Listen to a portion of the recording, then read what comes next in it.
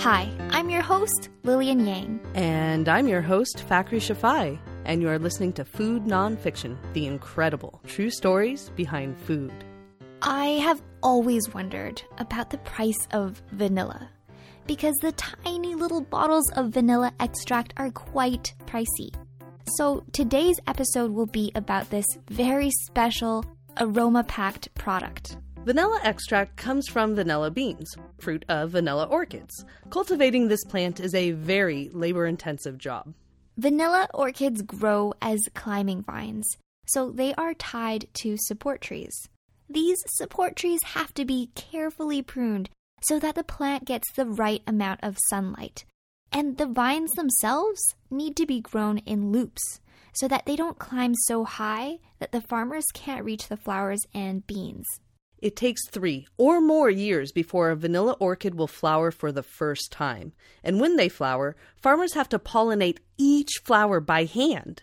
And then when the beans finally appear with successful pollination, those beans still have to stay on the vines for several months to mature. The whole time you're waiting for the beans to mature, you still have to attend to the plant, mulching, pruning, and looping. When you finally get to harvest the beans, you also have to do that by hand, picking each one when it's perfectly mature. With all this time and attention it takes to get vanilla beans from vanilla orchids, it's no wonder vanilla extract is so costly. But the cost has not stopped people from using vanilla. It's in everything. There's vanilla-scented hand soap, vanilla-flavored ice cream, vanilla in perfumes, etc., etc.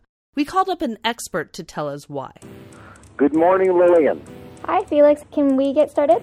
Sure, absolutely. My name is Felix Buccellato. I'm president and owner of Custom Essence Incorporated. It's very hard to find something without vanilla in it. Almost every manufactured product has vanilla, including coffee blends, soy milk, diet drinks, protein drinks, colas. So why is vanilla in everything? That's a good question. The reason it's in everything, it's one of these things that's so amenable to blending with other types of ingredients. It rounds out and smooths out the flavors. Basically, vanilla blends well with everything. It magnifies the flavors we want, and it masks the flavors we don't want. For example, in chocolate, vanilla masks the natural bitterness, and in pop drinks, it magnifies the flavor. It does this without competing with the other flavors. For example, if you put strawberry and everything else, that stands out. But vanilla can be blended very successfully, very easily, and just extend the flavor. People have been flavoring with vanilla for thousands of years. The Aztecs and Mayans used vanilla as a flavoring, thousands of years ago. And they were using it as a drink. Very sophisticated. At that time, they would take the vanilla and grind it up with chocolate and honey and corn, much of the same way that a Starbucks would make a Frappuccino these days. So they added the sugar from the honey. They added some kind of a meal thing from corn, and they had a chocolate, and vanilla would add the flavors. What was this drink called? Chocolatl. Vanilla extract comes in little bottles because it's very potent. Its odor threshold is so low that you can smell it in tiny, tiny amounts. Vanilla has a very unique quality. Vanillin, the major component, has a very low odor threshold. Now, what does that mean? It means the level at which this can be detected and still be recognized as vanillin. The odor threshold of vanillin is 1.18 times 10 to the minus 12.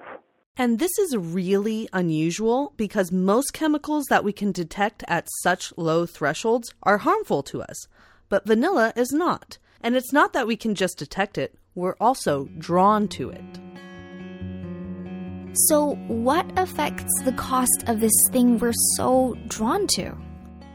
Madagascar is the world's largest producer of vanilla beans. Madagascar has the right climate and it also has very low labor costs. And the cutest little fuzzy animals ever. For many years, the vanilla industry in Madagascar was regulated by the Madagascar government. The government set the price and decided the amounts of vanilla to allocate to different brokers and buyers. But the World Bank and the International Monetary Fund wanted the vanilla industry to operate as a free market. Because they had provided financial aid to Madagascar for many years, they were able to pressure the government to deregulate the vanilla industry. This important change happened in 1994. So, what was the result? After deregulation, the stockpile of vanilla beans could be sold. Because vanilla beans can be stored for years, there was a surplus of beans that had been stored. There was so much vanilla on the market that the price, of course, dropped. Over the years, the dropping prices discouraged farmers and they replaced vanilla with other crops. Eventually, all the surplus was sold and the demand was once again greater than the supply. And there was big demand for vanilla. It was an important ingredient for all the big brands, including Starbucks products, Coca-Cola products, Nesquik, Dunkin' Donuts, you name it. Oh, and there was a food trend for premium ice creams like Häagen-Dazs. What do you mean, was a food trend? It's still ongoing. So late in 1999, the price of vanilla beans started to climb. Remember that it takes years of cultivation before a farmer can get the first harvest of vanilla beans from a new planting. So there wasn't any way to increase the supply quickly. But people tried. Farmers started to grow vanilla orchids again. The price of vanilla was going up. Things were looking good. Unfortunately, because of the massive increase in price, many companies looked for alternatives to natural vanilla extract. So in 2004, just as the new vines were at full production again, the prices crashed to about 1/10 of the price they were the previous year. This cycle of mismatched supply and demand has continued to repeat itself. This is not a stable system.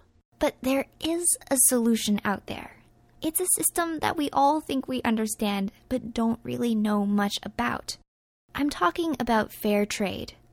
Fair trade means that disadvantaged producers from poor areas with little power to negotiate their conditions of work are given a fair price for their products, regardless of the fact that they have little leverage to negotiate prices with.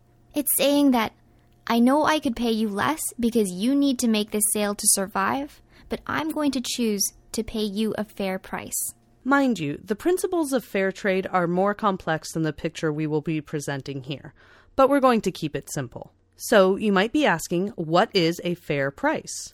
Well, a fair price is a price that takes into account the cost of a decent standard of living for the producer and the cost of sustainable production. This means that the price of vanilla should cover the money that needs to be reinvested into things like equipment and supplies, so that the farmer can continue cultivating vanilla over time.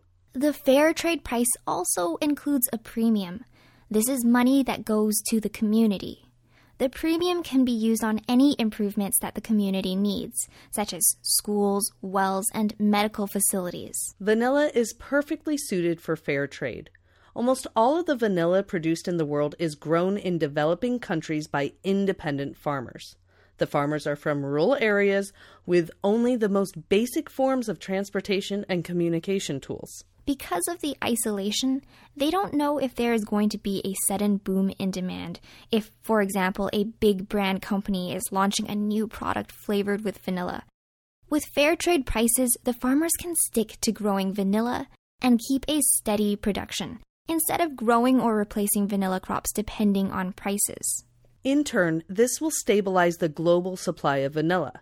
No more rise and crash in prices and products. The fair trade vanilla system seems like a win for all. A while back, we had a listener write in about French vanilla.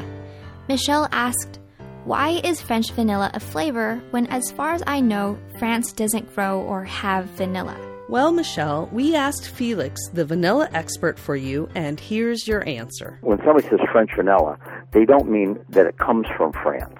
They mean that either the French produced it or extracted the vanilla beans from, and they don't always tell you from where, but I happen to know that the French favored the island of Madagascar and the Reunion Islands, the island of Bourbon. It's Bourbon, but it's Bourbon when you spell it. And they get vanilla beans from there, and they extract them, and then market a product or sell a product to the industry that's known as French vanilla. Michelle, we hoped that helped.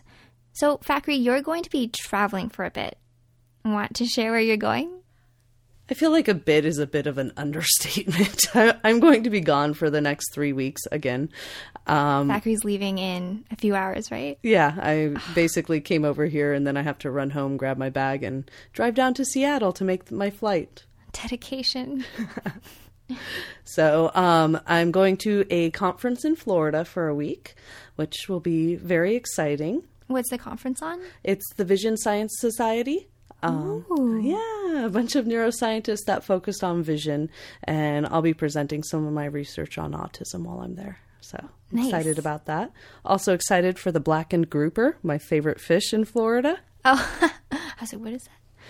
Very good fish. What else am I? I'm excited for the key lime pie, of course. Mm-hmm. Of course. And, Cuban sandwiches. Those are really good. And those are only things you can get there? You can get them elsewhere, but blackened grouper, I've only ever found grouper in Florida. I don't know if they just don't send it elsewhere or if it's just super expensive, so they don't, but I've only ever had it in Florida.